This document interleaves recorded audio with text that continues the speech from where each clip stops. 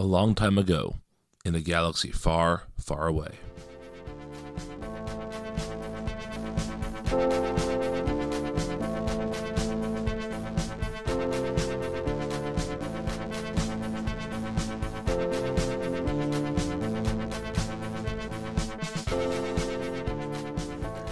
Welcome back, Rebels and Imperials, to Force Ghost Coast to Coast. I am Brian.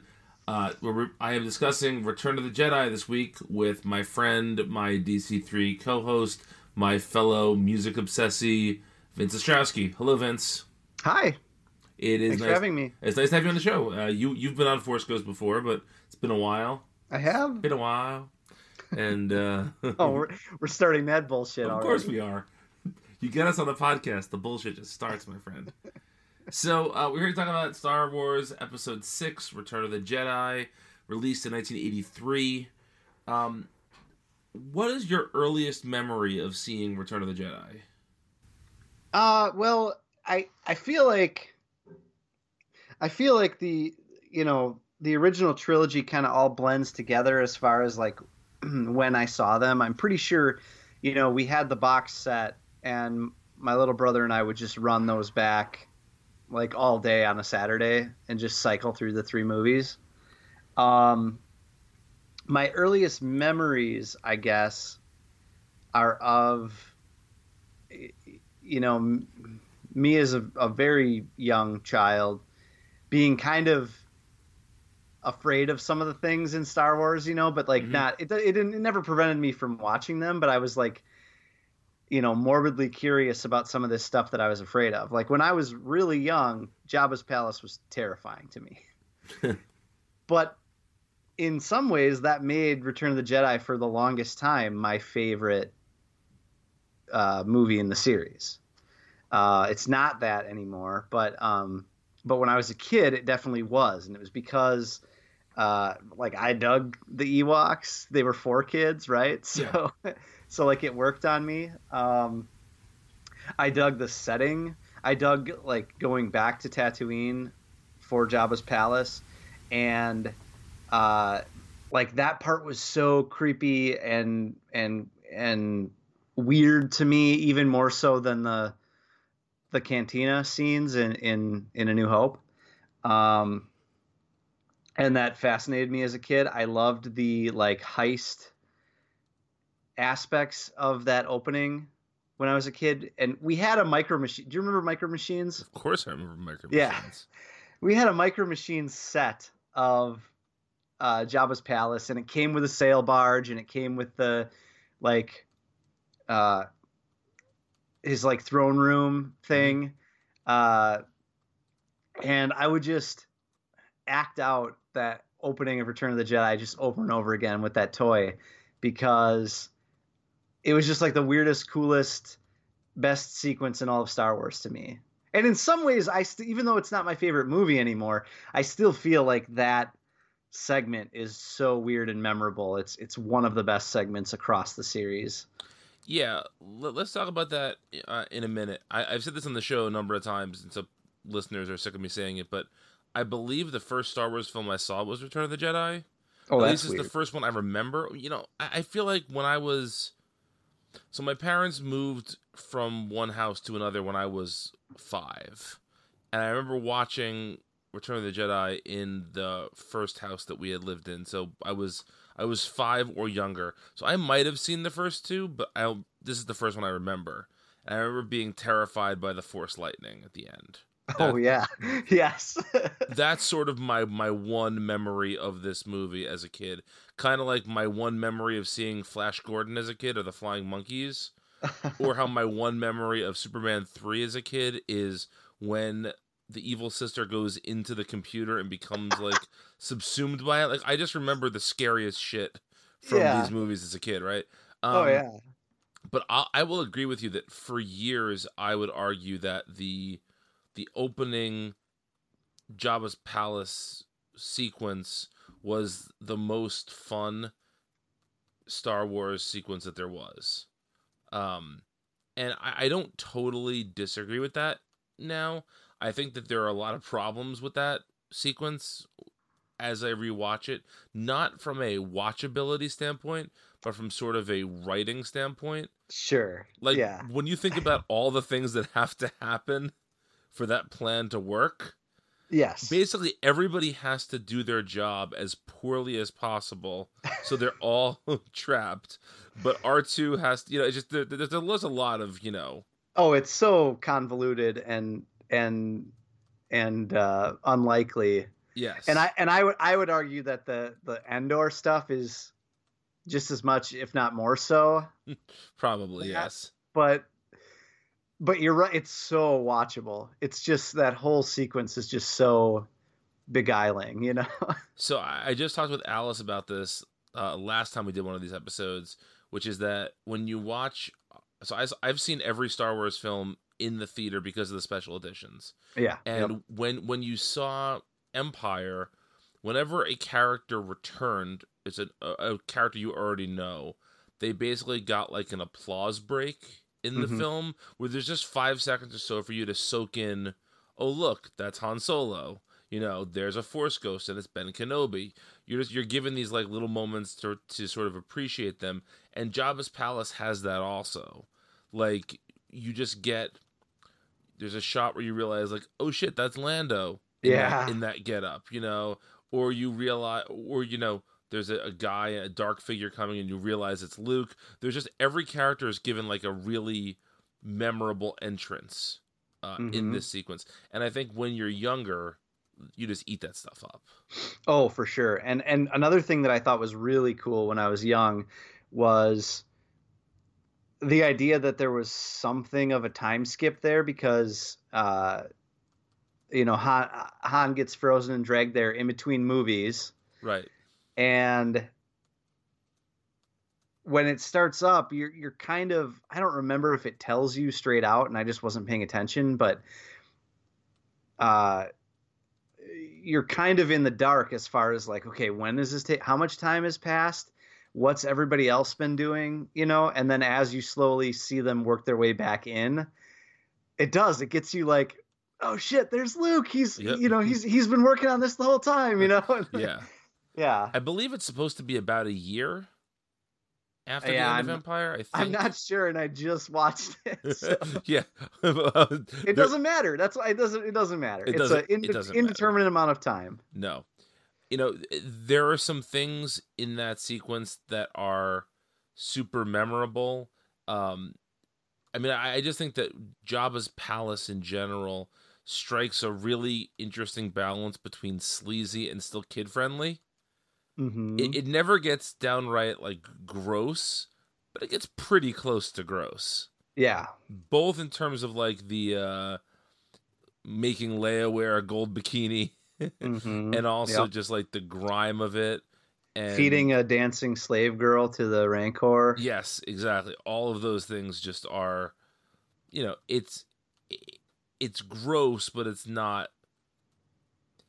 It's something a kid will watch and they'll know that like, oh, that's bad, but their mind's not going to go to places that are dark, like us when like we see this Dom and Sub relationship that Jabba and Salacious Crumb have. Yes, exactly. We should say we are recording this the day that The Mandalorian dropped, and some of Salacious Crumb's friends are getting roasted in a sequence in The Mandalorian. Spoiler alert there. So, okay, first of all, it's in the trailer. So if you've seen the trailer, you've seen it. Anyway. Yeah. But yes, so a couple of things before we get to sort of my favorite bits of this sequence. There's a really, really weird relationship established here between the Rancor and its handler. I'm so glad you brought that up. That is one of my favorite parts, honestly, in all of the original trilogy, because it is so weird and there's so much. It lasts 5 seconds? Maybe. And yet maybe 5 seconds. It tells such a story. And that guy comes back in one of the Aftermath novels. Oh God. Okay, we don't need that. Well, the Aftermath novels have like let's say every third chapter is a like 3-page micro story from the Star Wars universe. Okay. So one of them involves him. But yeah. So Luke kills the Rancor by essentially having a gate fall on its head, and then Jabba's pissed about this because Jabba wants to see Luke eaten, and so we see Luke taken out of there, and then the camera just kind of pans to the left, and there's the handler of the Rancor, and he's just crying, and he gets hugged because he's so sad his thing is dead. Yeah. It's wild.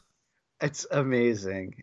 That's such a, whoever decided that should be a thing, like, yeah. what movie does, like, in movies today, they would just show like the Rancor keeper like looking stern in the corner, yes.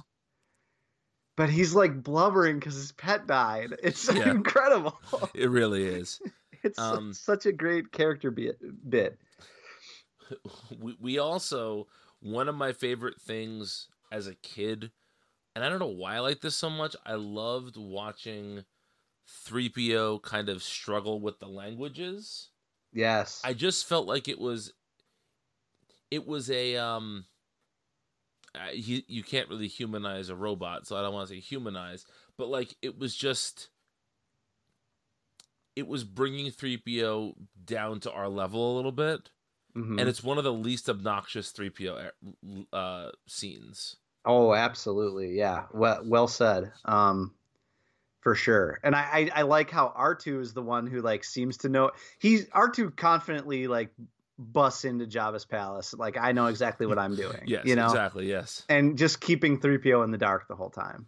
Which is sort of the theme of Star Wars. Yes, it is. And I again, like, I apply my own like sense of what the story might be there, and I almost think like if R2 tells 3PO, is he gonna blow it, Right, of course, yeah.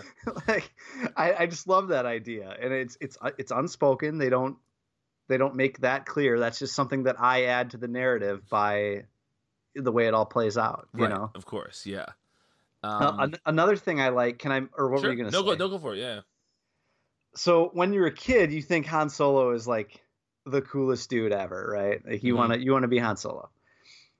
I didn't notice until I was an adult, really until I watched it with my stepdaughter like a year or two ago, how hammy Harrison Ford is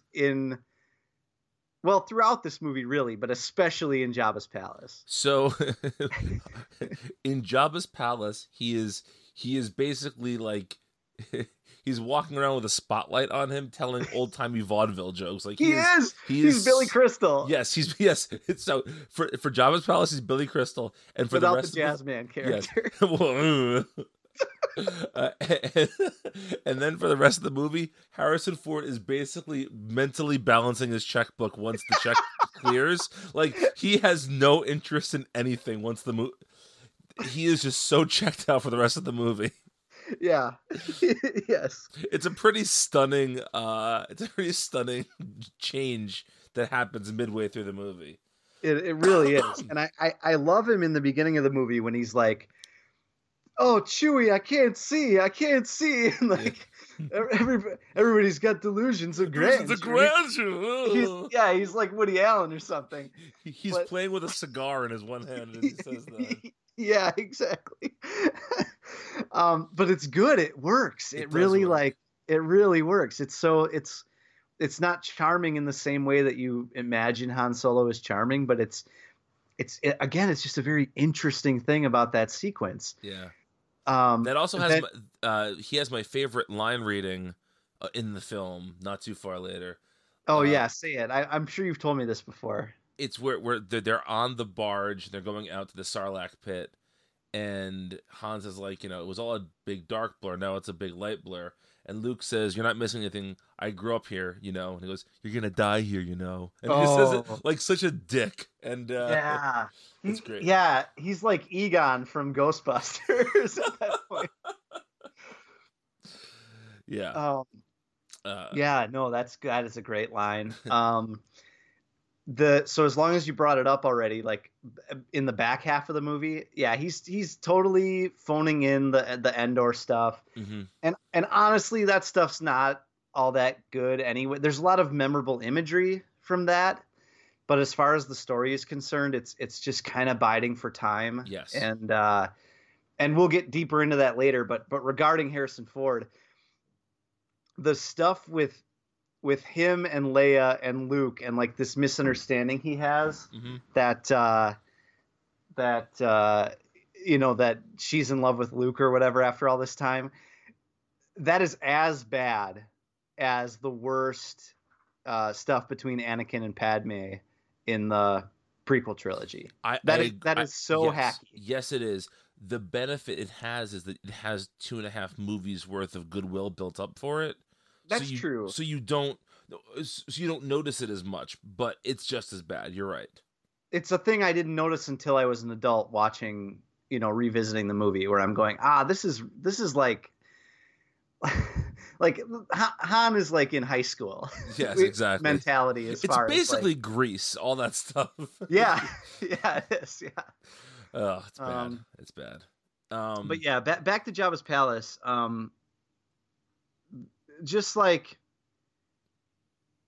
I love how that ends with their with Leia choking Jabba and then them like wrecking shop out on the sail barge. That it's just so beautifully sequenced. Like, to me, that's a very sophisticated action sequence for its time. Absolutely. And it begins with Luke being pushed again, like just well, what would happen if they pushed Han out the plank first? Yeah. This whole plan falls apart. But but Luke is pushed out, and then he does a cool flip move off the diving board. Coolest thing as a kid I've ever seen. Oh, absolutely. Yes. I would have given 10 years off my life as a kid to be able to do that. Like, easy. R2 shoots him the lightsaber, and then that whole sequence is great. The stuff with Han being blind and having to shoot the Sarlacc, love that. Love, like you said, Leia choking out Jabba fucked me up as a kid too, though, because that's about as gruesome a death as you'll see in a kid-friendly movie. He's getting the life choked out of him, essentially. He is, yeah. He's got all that slop coming out of his mouth. He has like the spittle on the side of your mouth, but all over his face. Yeah. And I feel like at the end of Empire, you get the impression that Lando is going to stick around, but you don't really know till you see him in the beginning of Jedi. Mm-hmm. And then you realize he's part of the team, and just everything about that sequence is really, really great. And I even love how Luke says, like, let's go and don't forget the droids, and they pick him up with that magnet that just happens to be on that ship as well. But just like everything about it feels very much like a Republic serial. It feels like it's the most Indiana Jones sequence of a Star Wars movie. Yes. Yeah, absolutely. Yep. And I really like that. So we then get much like in Empire, where after Hoth, we see the main characters split up for a little while. Mm-hmm. Before we move on, can I mention one sure. thing? Yeah, go for it, of course. The special editions completely ruin the musical sequence. You don't think Jedi Rocks is a good song? I hate that alien that screams into the. Oh, it's so bad. That kooshball alien. Yep, I cannot. Oh man, what were they thinking doing that? Like, who are they appealing to? Oh man, and the same is true of the end of the movie. Yes, and I legitimately think the original Max Rebo Band song is a jam. Yes, it is. And they replaced it with that really stupid Jedi Rock song. Yeah. Anyway, as today has shown us yet again, Lucas will never. If he didn't sell it to Disney, he would still be tampering with these movies till today. So now you got to explain that. No. This comes out Friday. People who listen to this podcast, I think, probably have an idea of what I'm talking about. Okay. I guess if not, so today Disney Plus launched, and there was people who were watching a We're watching A New Hope, and there's a scene with this is the Han and Greedo scene, which has been changed a minimum of 3 times before this, right? Because Han shoots first, then Greedo shoots first, then they shoot at the same time. Yeah. And now there's this one where right before he's shot, Greedo says McClunky.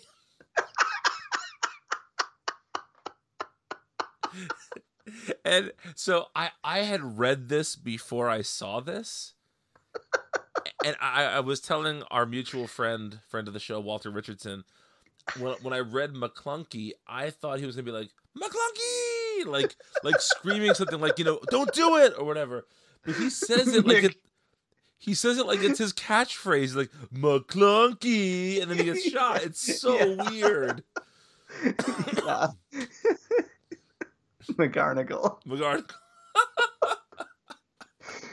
You gotta do it for me, Billy. You gotta do it for McClunky. Yeah, so weird. But yes, the Jedi Rock song sucks. It really does. Yeah. It's interesting. Alice pointed this out last time that Empire is the Star Wars film that Lucas had the least hands-on stuff with as it was being made. Mm-hmm. And ironically, that's also the one he messed with the least in the special editions. You would think that he would want to put more of his imprint on it, but maybe he thought he was correcting mistakes, and because he didn't do that movie as much, he can't really. There aren't mistakes to correct. Does that make sense? Yeah, absolutely. So that's the only watchable one, essentially, of the of the bunch, special edition wise. So anyway, so Luke goes to Dagobah, and this is the scene where we get actual confirmation that Vader is not fucking with him. He is his father. We see Yoda basically pull a Ben Kenobi and sort of disappear into the Force, which, you know, that's something that's so iconic with Star Wars. But I think we've only seen that happen now 3 times over 8 or 10 movies. Mm-hmm. Right? We see it with Yoda, with Kenobi, and then with Luke. I think so. I think everybody else has been murdered. Yeah. Well, I mean, Vader he sort of quietly dies off camera. So, well, yeah. Yeah, we'll get to that later, though. But is there anything about this Dagobah sequence you want to say? Because I don't really have much to say about it.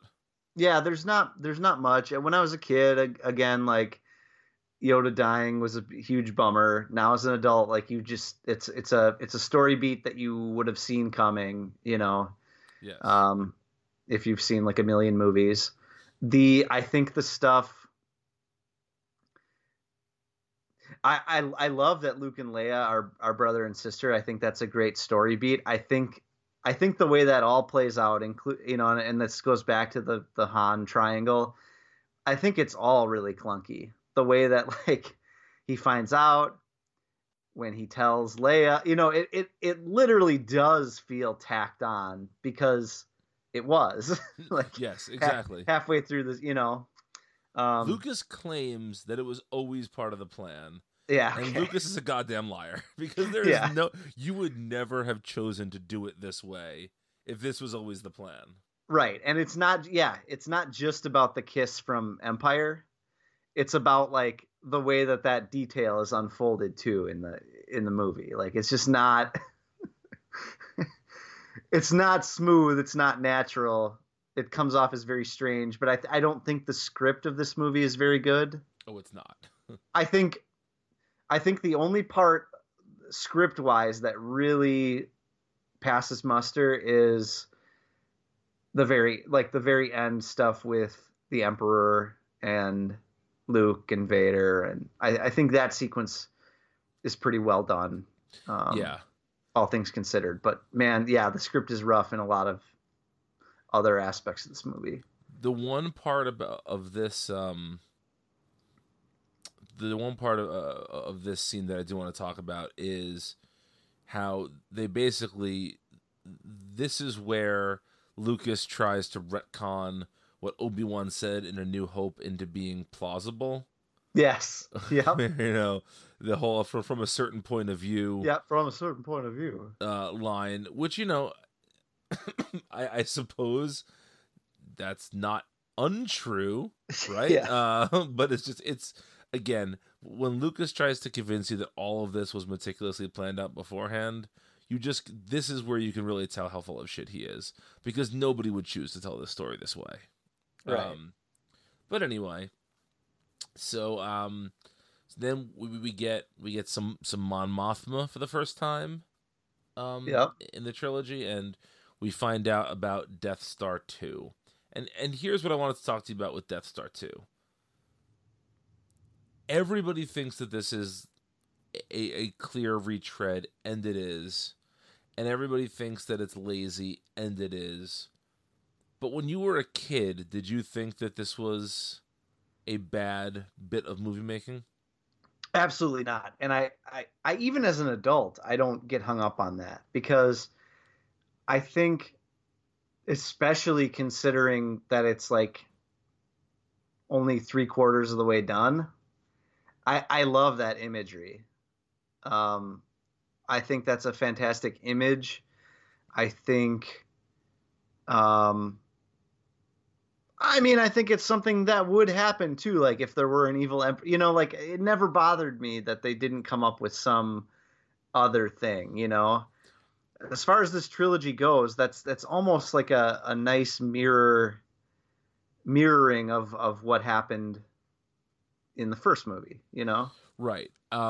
What I will say is that a lot of times you see Lucasfilm correct their mistakes later down the road, where something will happen and then it will be explained away in a novel that, 2% of the movie-going audience will read, but they can say, "Oh no, we addressed that." This is like the opposite of that. In every possible book, TV series, everything, the Death Star is always talked about as this like stunning achievement. It took so long, it took so many workers. They really doubled down on the legacy of the first Death Star, Mm-hmm. which just makes it somewhat improbable that they could just turn around and replicate that so quickly. Yeah. But again, I don't think it's the worst thing in these films. I think if that's what you're really hung up on, you know, God bless you. But there are other things in this movie to be more upset about than the fact they're making another Death Star. Yeah. Um. All right. So there's after this, we get the plans, and we see that basically the gang is going to be back together for the mission on the surface of Endor. Lando's going to go off and be a general, and Luke, Leia, Han, and the droids and Chewie are going to go to the forest moon of Endor to disable the shield, blah, blah, blah. And I guess we saw the whole gang together at Jabba's palace, but this definitely feels like a note that was given to Lucas, like, hey, we didn't get to see our characters we fell in love with together that much in Empire Strikes Back. Can we correct that in Return of the Jedi? Uh-huh. Do you agree with that? Yeah. Nope. Um, and as you said earlier, the Endor stuff really is kind of a snooze in this movie. Yeah. I remember liking it as a kid, but now that I'm older, there's so much kind of dead air in it. Yes. And things that are just lame or don't make sense. Like what I still don't even really know when like Han taps that one Stormtrooper? stormtrooper on the shoulder and then like runs by like that's what they came up with for this. That's how they got out of this jam. That just comes off as such a uh lame bit. Yeah. I love the setting though. That's the one Yes. thing I really do love about Endor. It's such an iconic setting. When I was a kid, I would have I keep saying like I keep talking about when I was a kid. I'm having a real nostalgia kick here. but I so badly wanted like a system of tree forts Oh, who like that. didn't? Yeah. Yeah. It is a really good setting, and it's a good setting in part because it's so different than anything else we had seen in Star Wars at this point. It was a wholly unique setting. Every other planet we had been to was nowhere near as forested as this, and so I think that's one of the benefits of the planet in general, is just that you get this totally different look than the rest of the films. Um, as a kid, I always thought that Leia was giving Wicket saltines Okay. because you really don't see what she's giving him, Yep. but it looked like saltines to me. I don't know why. And in reality, it was edibles. Yes, it was. Here, this is some premium Kush. Um, uh, yeah. I really don't have too much to say about the Endor stuff. I always loved but groaned at the we have to make the Ewoks think that 3PO is a god Yeah. sequence. Yeah. The Golden God. Yeah. Yeah. Yep. That was weird. And again, that really doesn't serve any. Well, I guess it does because it gets them to work together or whatever. But Yeah. I don't know. That's a big stretch, I think. The short-term benefit of that also is that we get to find out that 3PO does dope sound effects. Yeah. Oh yes. Yeah. That's great. Uh, Very very realistic. yes, exactly. Um. But this is also so. While then, when 3PO is telling the story of of their lives, I guess, we see Luke and Leia go off, and this is where Luke tells her that she is his sister. And is it fair to say? She's always known. Yeah, but is it fair to say that she doesn't quite understand why he is doing what he's doing? Like, he says he has to go off and see Vader, and she just like really resists that. Yeah. And partially, I totally get that she's trying to protect her brother here, Mm-hmm. and she's scared for him. But Leia is like the first person in these movies who will jump into danger, and so I always felt that was a little bit out of character for her to be so against him doing this. Yeah, I kind of think so too. I remember that part being very oddly scripted as well. She says something like you could run away or Yes, exactly. whatever, you Yeah, know. That just doesn't I don't know, considering everybody else there is about to potentially sacrifice themselves. I guess I don't get. Yeah, I don't know. That seems like a stretch too. yeah. But then we get Han's little like, he's like, "What's wrong?" Says, "I can't tell you." "Oh, but you can tell Luke, huh?" Yeah, And yep. you know, is just Terrible. his really childish reaction to all of this. He's mad at the guy who by his own admission has saved his life twice. Yeah, yep. That's two I owe you now. He actually says that out loud, and Yeah. still has the balls to be mad at Luke for this. Well, there's the two. There you go. Yeah. um. Yeah. But yeah. Anything to add before Luke goes up to meet up with Vader and the Emperor?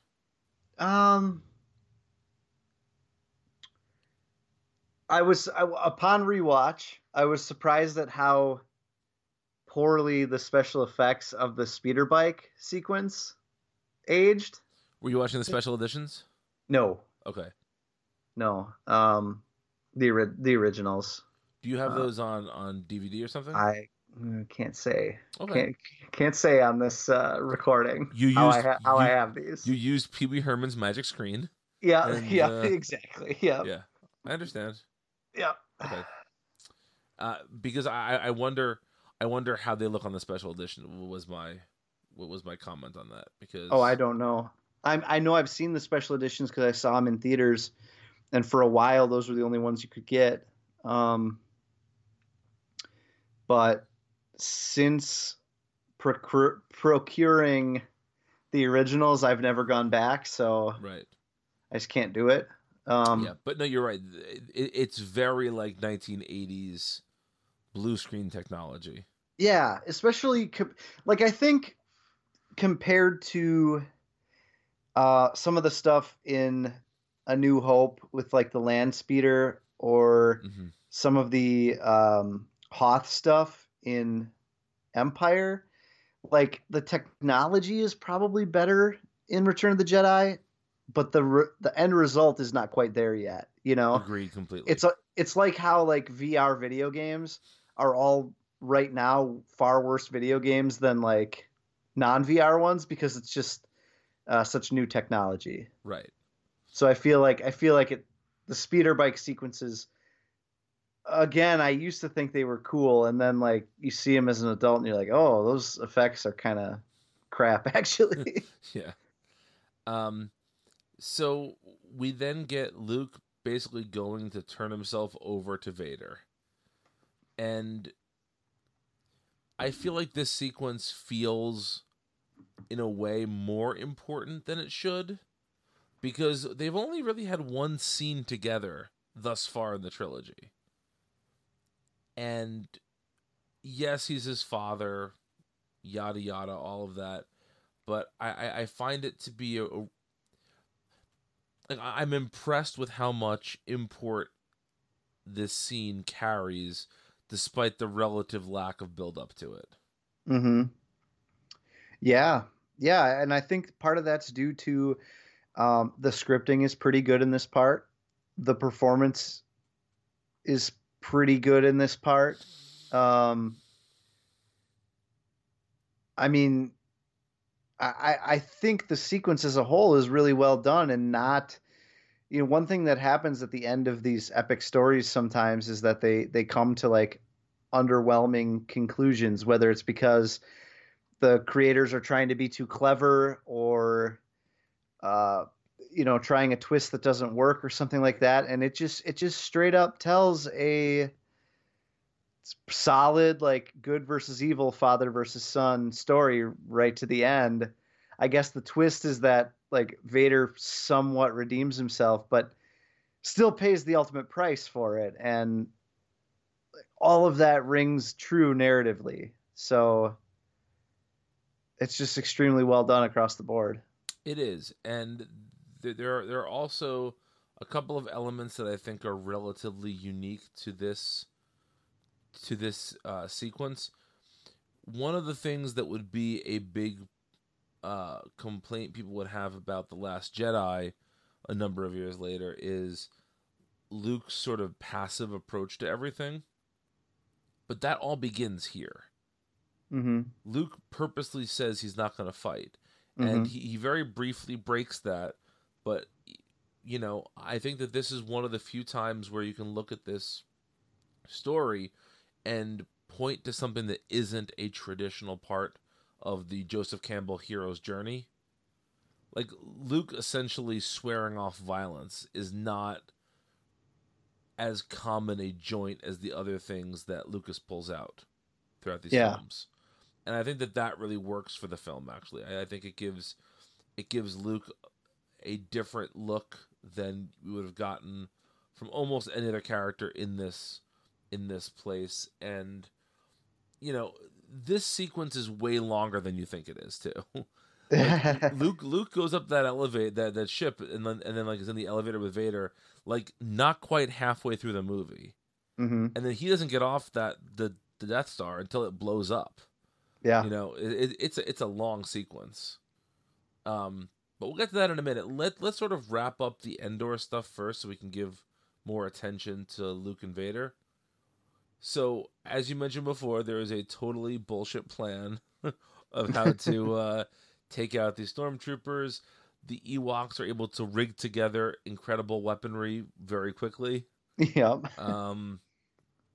you know, we get a we get the converse of the famous "I love you, I know" scene from Empire, but with Harrison Ford putting about 8% effort into that scene.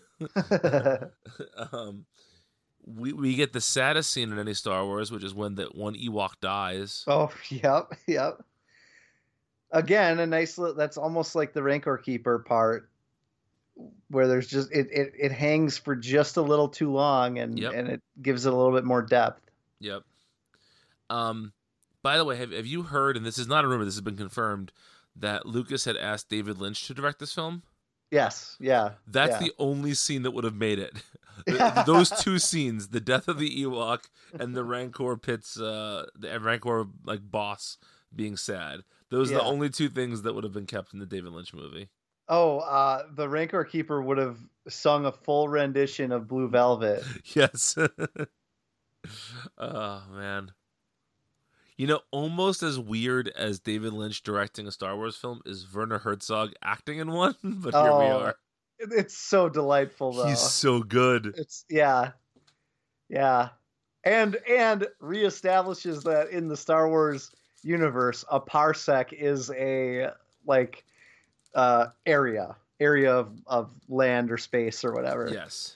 Yes. Which imagine telling Werner Herzog that he's got to say the word parsec. Yeah, exactly. We also learned today that Werner Herzog's never seen a Star Wars movie, but watches WrestleMania. That's the human condition, you know. I feel like he means WWE, but says WrestleMania. But I like the idea of him just like, it is March, it is $60, it is WrestleMania, and just like goes on pay-per-view and buys an expensive 3-hour whatever it is pay-per-view. Yep. Yeah, I like that a lot. He doesn't normally have cable or anything, so every year he's on the phone with Comcast or something, and I just want the one. Yes. I don't have a box. Yeah. I feel like he just takes notes and writes backstories for all these characters, you know. Why can no one see this John Cena?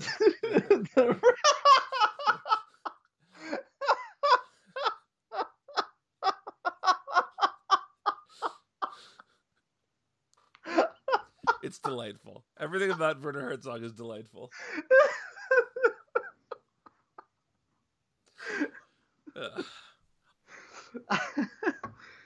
Oh man, Anyway. This man has a sickness of the soul. He says that in every match for the heel. God. Man. All right. Where were we? Any other Endor business? We'll save the grand finale for the end. Yeah. Yep. Good. Yeah. Pissed about that musical choice as well. Yes, same here. Any other Endor comments? I don't think so. When I was a kid, my uncle used to have a cabin in upstate New York that was kind of in the middle of the woods, and there was a little hill you could climb in the back. And when you climbed the hill, the top of the hill looked just like Endor. And as a little kid, that was the coolest thing in the whole world. Yeah. Anyway, so we're back on the Death Star, and so we had seen a little bit of the Emperor in Empire, but it's a different actor with like weird frog eyes or whatever. And so we get the Emperor here, and this is the first time that we get the impression that Vader isn't the most powerful Jedi there is. You know, we didn't know the word Sith yet, but we see how he can, you know, force choke people, and he can, you know, pull things with the Force that are, you know, big and heavy. He just seems like the shit. And then you meet the Emperor, and you realize that Vader's sort of middle management, both in terms of what he does for the Empire, but also in his power set. And I always found the Emperor a very scary character as a kid. Yeah. Oh, for sure. Yeah. And you're right about the Force lightning thing. The moments when like the lightning goes up Luke's nose. Yeah. You know, like And then at the end, when I think like you can see Vader's skeleton for like Yep. a couple frames, Uh-huh. freaked the hell out of me when I was a kid. But those are the little moments that stick with you, and it's what makes this stuff classic, you know. Um, Nice little touches like that. Yeah, absolutely. There is something about this sequence that just doesn't it just it could have been so much more over the top, and every other choice in this film is over the top. And don't get me wrong, you know, uh, our buddy Sheev Palpatine there, he chews scenery whenever he can. Like there is Mm-hmm. nothing subtle about Ian McDiarmid's performance as the Emperor. Oh, But it's so good though. oh, it's great. It's great. But this whole sequence is much more understated than you'd expect it to be. Yeah. And it's really good. It's very, very well done. And Luke and Vader briefly fight, but neither one of them really wants to. Excuse me. Oh, that's late. And they're both. You sort of see both of them grappling with the Emperor at the same time. Vader is very resigned throughout this whole sequence, where you can tell he's not happy about the choices he's made, but these are the choices he's made, and he has to sort of stick with what he's done. And Luke is just single-minded about trying to save his father. Mm-hmm. And while it's weird how Luke finds out about his entire family all kind of in the same day, more or less, he's very quick to try and redeem his father. He's very, very quick to try and do whatever he can to bring Vader back to the side of good, even though he has no experience whatsoever with the good Anakin Skywalker. And yeah, I love this sequence, and I think the sequence of specifically of the Force lightning and Luke convincing Vader to turn on him and throwing the Emperor down the shaft there, that whole sequence is really emotionally satisfying.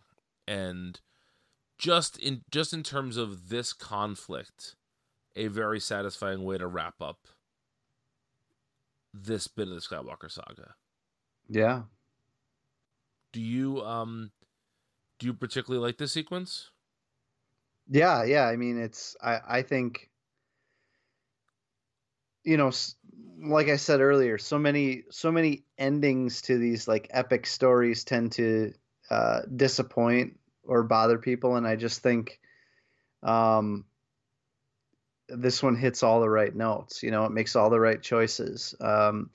It's essential Star Wars because it's good versus evil, but there's always a sense of redemption, or we're seeing that in the new movies too, that this idea that people maybe can still be redeemed, or the underdog comes out on top.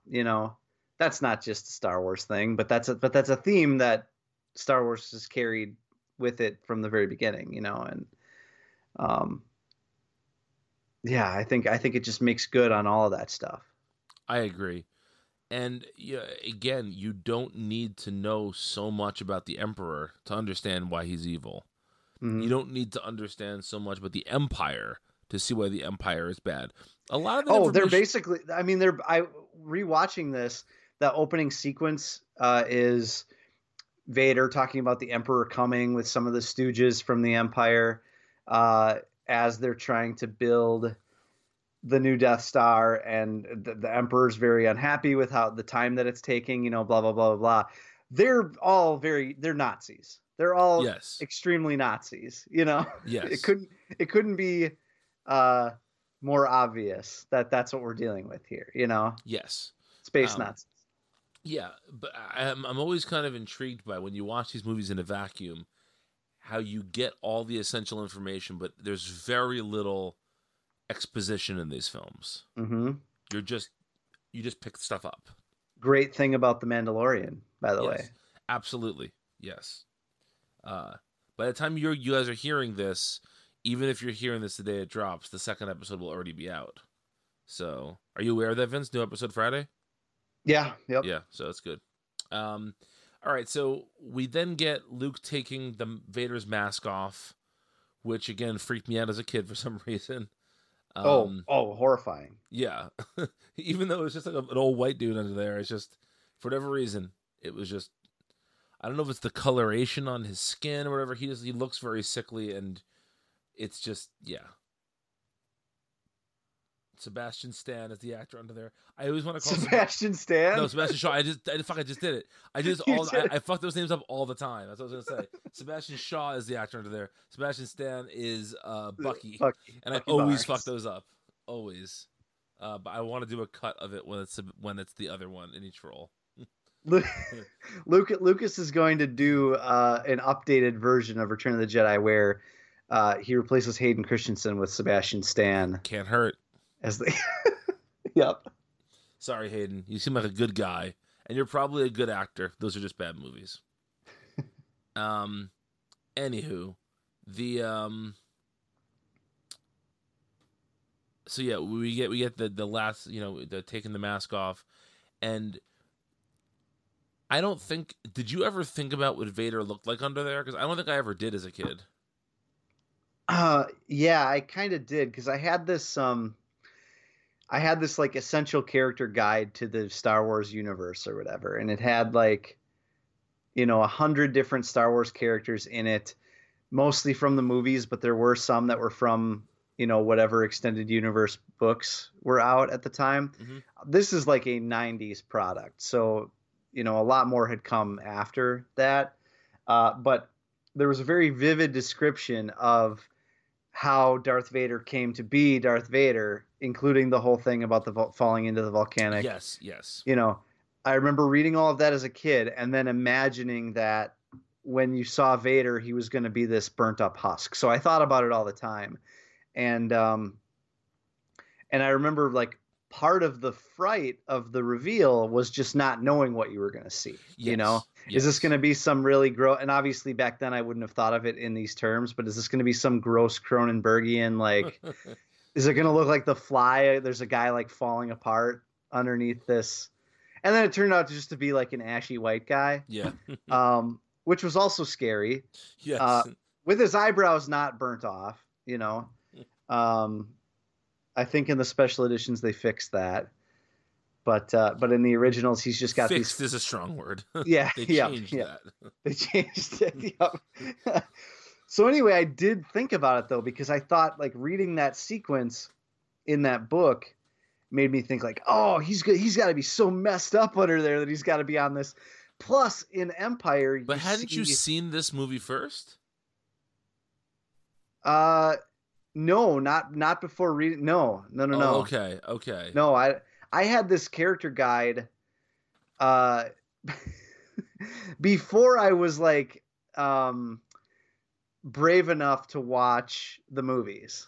Okay. God, I sound like a real wimp, and maybe I was, but was. Yeah, Just kidding. You like football. You're not a wimp. Yeah. Plus, I'm the spoilers boy. I always have been. So that is true. Yeah. No, see, what I was going to say is I had seen the films before reading anything or whatever. But even when I rewatched the movies, I wouldn't think under that mask is Sebastian Shaw. It just I don't know why. I guess probably because you were thinking it was Sebastian Stan. Probably I was thinking of Sebastian Stan. You're right. Yeah. But I don't know. Just for whatever reason, it didn't. I guess the look is so iconic that it's easy to get caught up in the look. Sure. Have you watched Star Wars Rebels? No. There's one scene in Rebels where Vader's mask gets cracked, and you can see his eye through the mask, and it's very much the Anakin Skywalker of the Clone Wars eye behind there. And it sort of freaks you out. You're like, oh yeah, that's who that is. Even if you know it, It's just that Darth Vader is so different than Anakin Skywalker. Yeah, and so iconic, such an iconic image. Yeah. Um, yeah, But anyway, there's the great line, where Luke says, I can save you, and he says, you already have my son. And that's I remember even as a kid finding that line very emotional and satisfying. yeah, But then we get the funeral pyre for a Jedi where Luke burns Vader's armor, and we get the Force theme one last time. My favorite musical cue in the whole trilogy. mm-hmm. That's a beautiful sequence. Yeah. It's very, very well done. And then we get, in the original editions, the Ewok celebration song. Yep. Yub Nub. Yub Nub. Which my kids love, by the way. I love it. Oh, I love it too. But I'm saying it's like it transcends generations. It does, Yub yeah. Nub. And it was just one of the mistakes that I think that Lucas made with the special editions is he just overthought everything too much. Mm-hmm. But simultaneously didn't follow any of his thoughts to their logical conclusions. All you care about at the end of Star Wars is Luke, Leia, and Han celebrating. Doesn't matter what they're doing on Coruscant. Really doesn't matter at all. Like that's right, because they show that, don't they? They show all these other planets celebrating. Ugh. And it doesn't matter. First of all, no one knows there's a second Death Star. So blowing up the second Death Star would mean nothing to anyone in a different part of the galaxy because people don't know it's there. That's number one. Number two, Imperial forces didn't blow up when the Death Star blew up. So if on Coruscant people start rioting, the fucking Empire is going to kill them. Like, the Empire didn't stop giving out instructions when the Death Star blows up. Right. No, there are books about this. How the Emperor is presumed still alive after this. So why would everybody just start celebrating all over the galaxy? Uh-huh. It makes no sense. Yep. And it takes you away. You want to see those characters celebrating. You want to see an Ewok playing Stormtrooper helmets like a xylophone for some reason. Oh, yeah. I have 3 comments about the Ewok celebration, and I think all 3 are true no matter which edition you watch. Number 1, I love that Wedge Antilles is there. Yeah. I love that Wedge is the guy who is the only other pilot to survive all 3 films. Love that he shows up there. There's a great sequence of him and Lando talking, and they're like, Lando's like gesticulating with his hands wildly, like he's telling the story of how this all happened. And it's just I think it's just a very like realistic thing that you would see at a party, right? Lando's probably a little bit too much Ewok wine, and he's just getting a little bit too comfortable telling the story. So I love that. I love the aforementioned playing the helmet like a xylophone, and the scene of Luke looking over at the Force ghosts is genuinely moving. Yep. Except when they put Hayden Christensen in there. Right. It just serves no purpose to have Hayden Christensen there. No, makes no sense. Again, I don't care what anyone says. Luke would say, "Who? Yeah, who's that guy? Yeah, who's that hot ghost over there? Excuse me, sir. What are you doing here? Come here often?" Yeah, that's weird. That is, yeah. Great points. But yeah, that scene with him looking over the Force ghosts and then Leia coming over and clearly not seeing them, is a poignant scene for a few reasons. First of all, it's all the people who came before him telling him like, "Good job, Luke." I like that part of it. But it also is sort of a look into his future where he has to be pulled back into the land of the living for a bit because as a Jedi, he's going to always be separate from everything else. And I don't know if that was implied in the writing of it, but I've always kind of taken like Luke is looking at who he really is and where he's going, and he leaves that behind temporarily to go be with his friends. Mm-hmm. I always really like that. Yeah, that's great. What do you think about the Ewok celebration?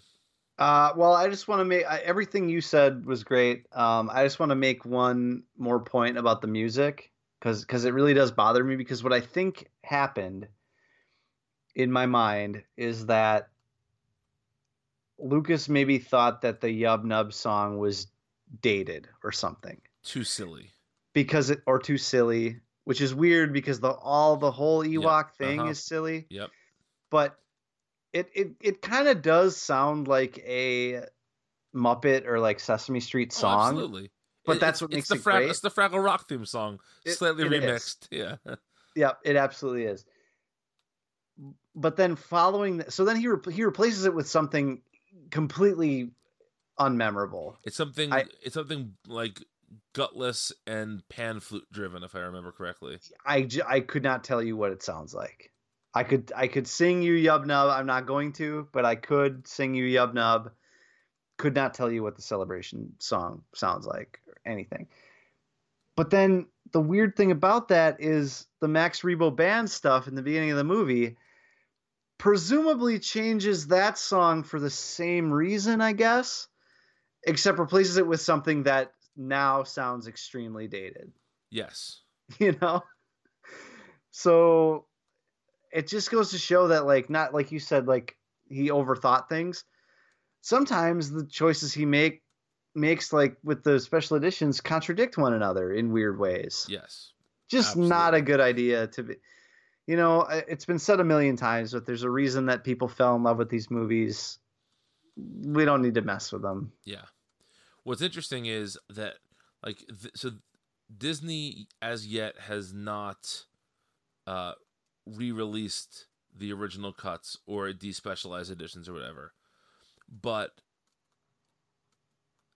so I have been indoctrinating my kids into Star Wars for many years already. And my daughter has Star Wars pajamas, and on the pajamas they have various things like the Rebel Alliance crest, and there's an X-Wing on there, and there's a couple of droids on there, and in big letters it says Yub Nub on there.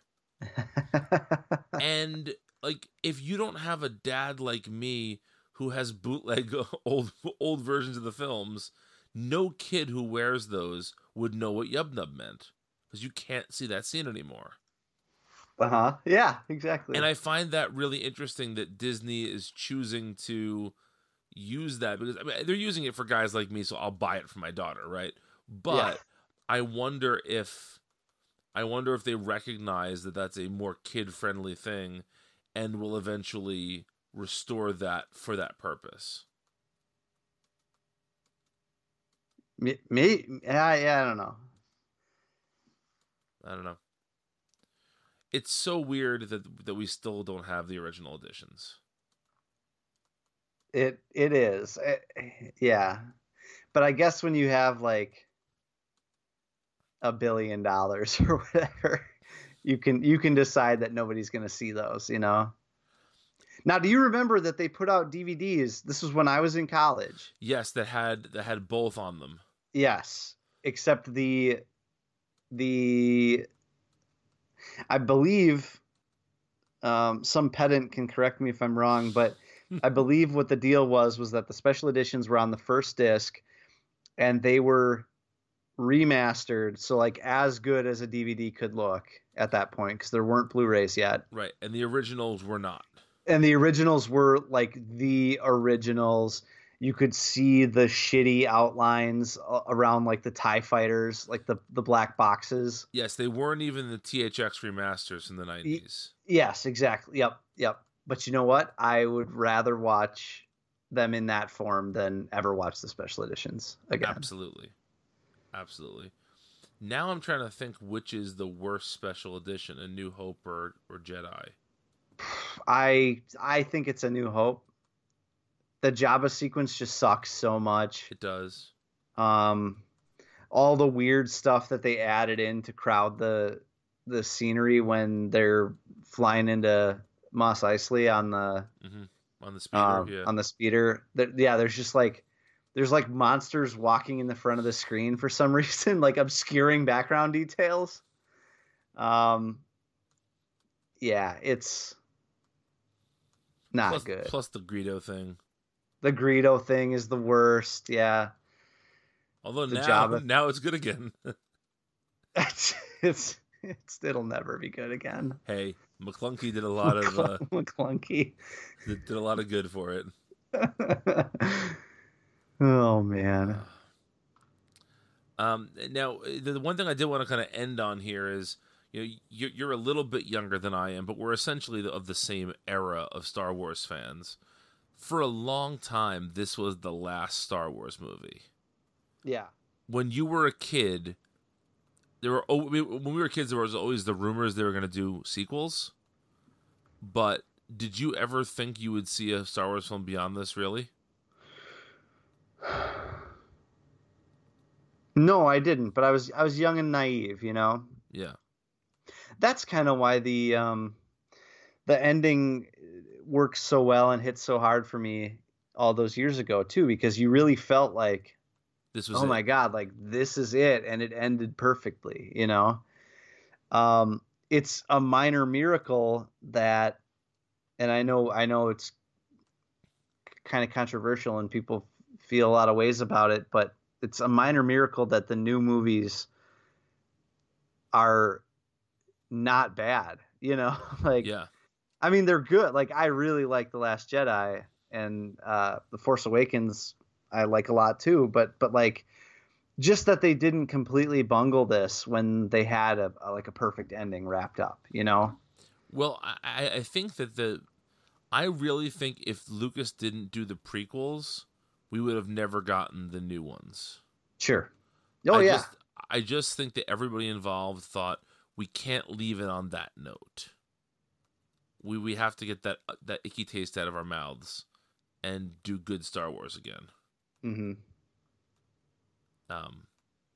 Yeah. I would love to someday sit down with George Lucas and just try and understand him a little bit better. So I think the guy is fascinating. Yeah.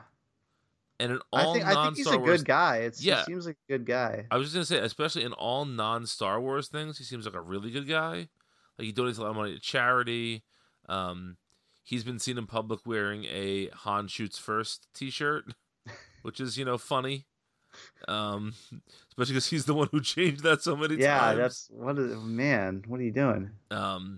He does have one of the worst beards in human history because he shaves it right before his second chin. You know what I'm talking about? Yes, but it's a terrible look. Man, oh man, okay.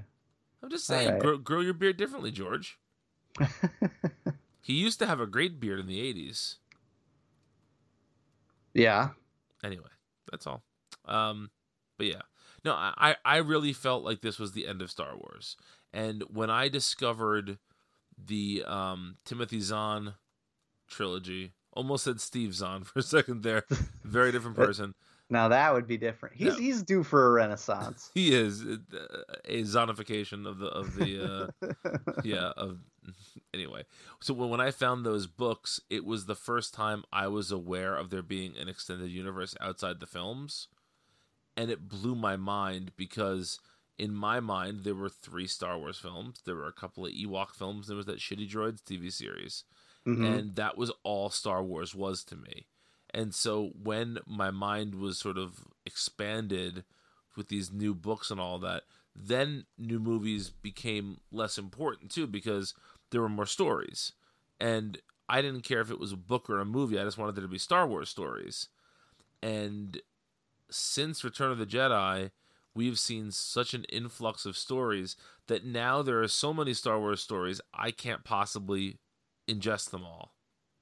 Yeah. Yep. They really went buck wild with the books and everything. Yeah. So before we let you go, Vince, what is your ranking of at least the top couple Star Wars films? You don't have to give us the whole shebang. Well, Empire. Mm-hmm. Honestly, The Last Jedi. Mm-hmm. A New Hope. Mm-hmm. You can leave it there if you want to. No, I gotta get to Jedi. Okay. Force Awakens, Jedi, Rogue One. Haven't actually seen Solo yet. If you can believe it. Really? Yeah, have not. Don't know why. Haven't done it. Do you have Netflix? I do. I know it's on there. That's my wife and stepdaughter watched it without me. How did that happen? We were probably recording a DC3 cast or something. I'm sorry, pal. No, it's all right. And then, I've always been a Phantom Menace, Revenge of the Sith, Attack of the Clones guy. Oh, so you like Phantom Menace the best of the three? Yeah, yep. Interesting. Somewhere down the road, we have to do a show with you and me and Matt Garcia. Uh-huh. Because Matt thinks that Phantom Menace is the worst of the prequels. Sure. Which I cannot believe. And I think that Clones is the worst of the prequels, but I think that Sith is the best of the prequels. Yeah. So we'll have to have that conversation one day. But yeah, you should see Solo. It's fun. I might. Why wouldn't you? I don't know. I just don't, sometimes like once I miss something, I just never see it. I'll never see Suicide Squad. I will change that for sure. Thanks, buddy. Hey, if I have to make you do a solo watch along to watch it, I'll do that too. So, anyway, thanks for listening, folks. Force Ghost is now weekly until the end of the year, so you'll be getting lots of fun Star Wars stuff. Next week, we'll be talking Mandalorian.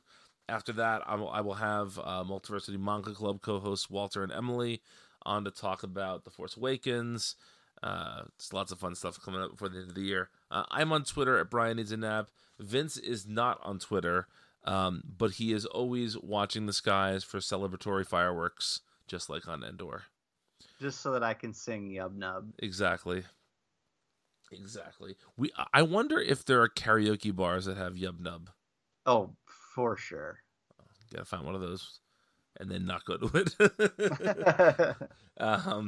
Yeah, you can follow the show at Force Ghost C2C. Go to Multiversity Comics and watch The Mandalorian. And remember, as always, the Force will be with you.